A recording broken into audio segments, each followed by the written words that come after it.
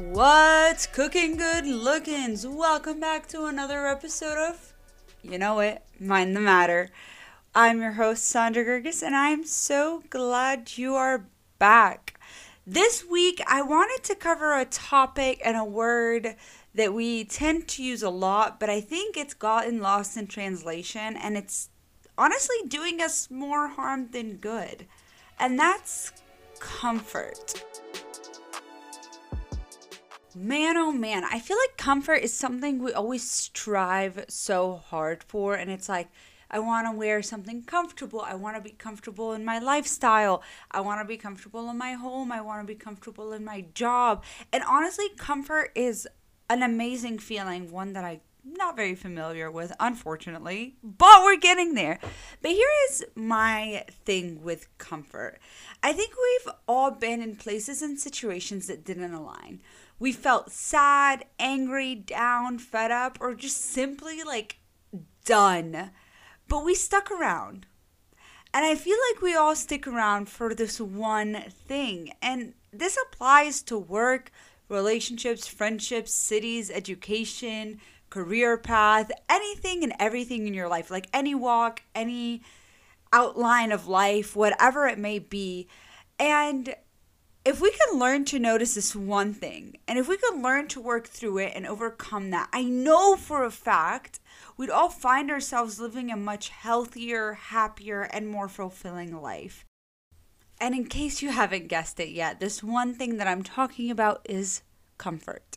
Believe it or not, situations that aren't calm and peaceful can be comfortable. We typically think of comfort as a state of being where there's no pain, there's no unrest, where there's this inner and outer peace. It comes from within and your environment is also peaceful. However, the thing that we often neglect is that everything, and I mean everything, is subjective, even our definition of comfort. And we may share the same or a similar definition when it comes to understanding, but when it comes to practice, we definitely differ. And I think that's something we often really overlook. And the truth behind comfort is that it's found in familiarity. And no part of familiarity is actually in the definition of comfort. Familiarity is based on a pattern of experiences that each individual goes through. So it's something that's very unique to each and every single person. And what happens is our brain latches on to what we're used to and what we know and what we've experienced for so long, even if it's harmful and even if it's not peaceful. And yet somehow we still find comfort in that. And that is not because it's comfortable and it's not because we're happy, but it's because it's familiar. Think about the cycle of abuse, and not just in families, relationships, and partnerships, but even in the workplace. As much as we hate the pain associated with abuse, and we hate the culture, and we hate the environment, and we hate the person inflicting it, we'll find that unless there's an intervention and there's a conscious stream of thought, but also self-work that's being done, we all fall back into the cycle and we bring ourselves to act and engage in abusive behaviors, even if we did not like it when it was happening to us.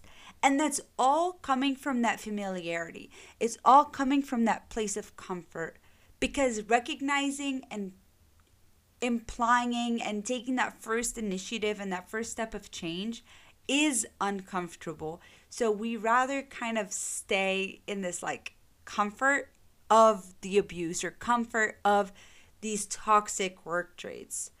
So here's a real life example in case that didn't really make sense. I used to be in the research world. So I got my bachelor's and my master's, and I was doing research throughout both of that. And then I actually started in my PhD program.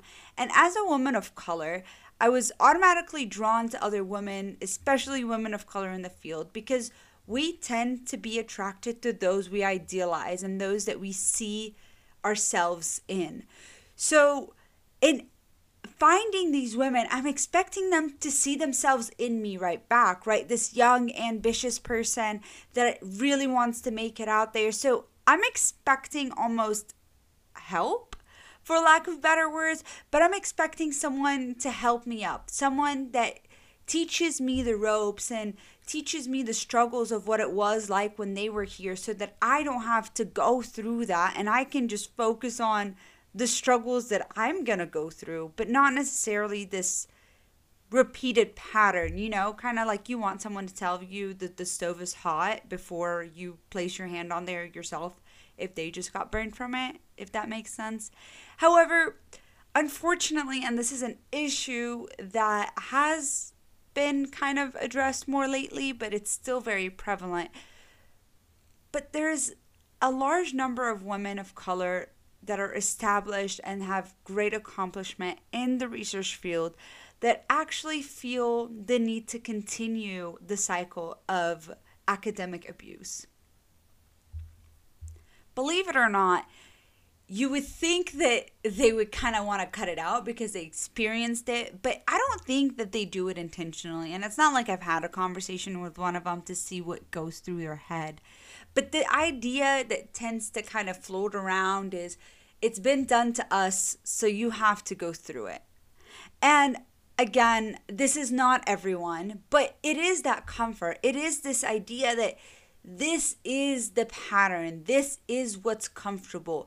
For me to be a successful principal investigator, for me to be a successful person in my power, I cannot let people abuse me. I cannot let people take advantage of me. So I'm going to incorporate the same emotional and mental abuse that I was subject to, because look at me, I turned out just fine. And this happens with family, this happens with relationships, this happens with everything. I just decided to use an example that was far away from what I guess the majority of my listeners would have experienced, just to explain to you how prevalent this ideology is amongst literally anything and everything. And again, I will reiterate that fortunately there has been a lot of change and awareness brought to this topic in the academic field, but it still exists. And I actually truly don't believe that it's always out of malicious intent, but it's simply out of being comfortable. These professionals, like I said, know and remember how they were treated, and so subconsciously there is comfort in that previous experience. There is comfort in knowing the ropes of that cycle, and so it carries on and it carries through, and they kind of keep it up unless they intentionally do the work and place the acknowledgement in effect that they want to put an end to it. So again, it's the same idea all across. Our brain has stored a series of past events, and if we're being told that such actions are the result of love or affection or care or any other positively associated emotion, we'll make that connection and automatically resort to those behaviors when in need or in effort to convey those feelings or like complete a specific desired outcome. But fear not, I am never one to leave you hanging. So how do we break this cycle? I have 3 steps because for some reason 3 is the number that sticks in my head.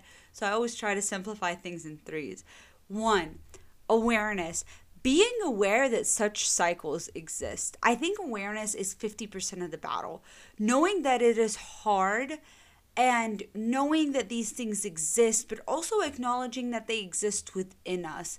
If we've been exposed to a toxic behavior for a long time, or for specifically a pivotal period in our lives, so for example like our childhood or our teenage years or first relationship, etc., we may have very well picked up such habits and traits and found comfort in them.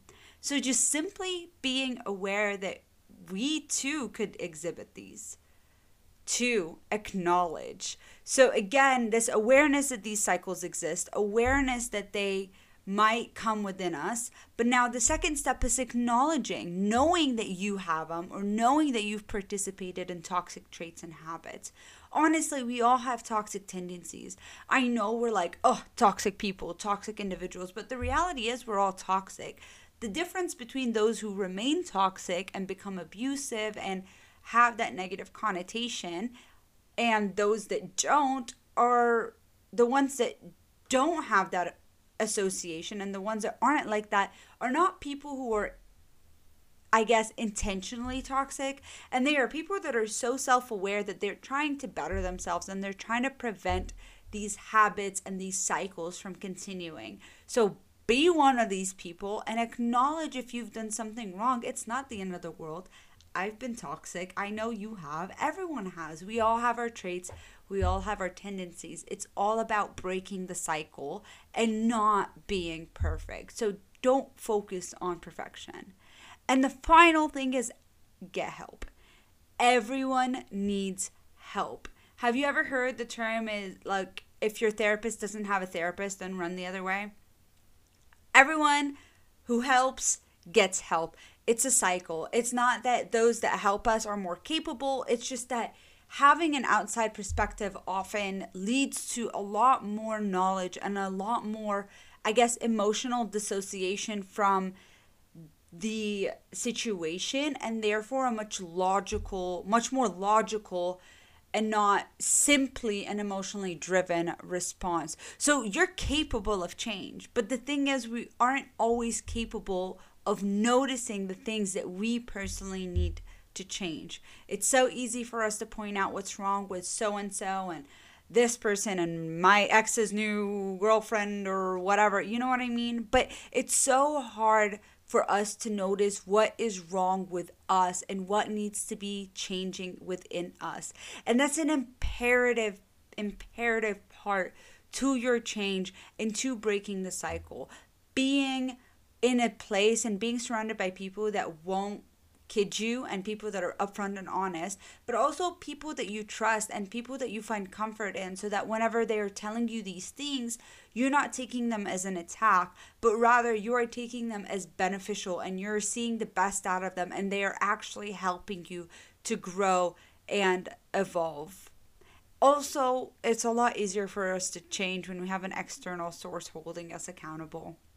Let's be honest, we all seek validation, and there's absolutely nothing wrong with that. So why don't we use that to our advantage? Our brain and our body loves validation, from hugs to high fives to fist pumps. We're trained for validations from such a young age. So use it. Use it to your advantage. Listen to what works for you and utilize that in the things that you need to start working for you. Finally, I just want to end by saying don't find shame in the past. I think shame does a really good job of holding us back, but don't beat yourself up. We've done things, we've all been there, and it doesn't matter. What matters is the actions you are taking today, what you're doing right now to make your future and your present different from your past. So start today, start right now.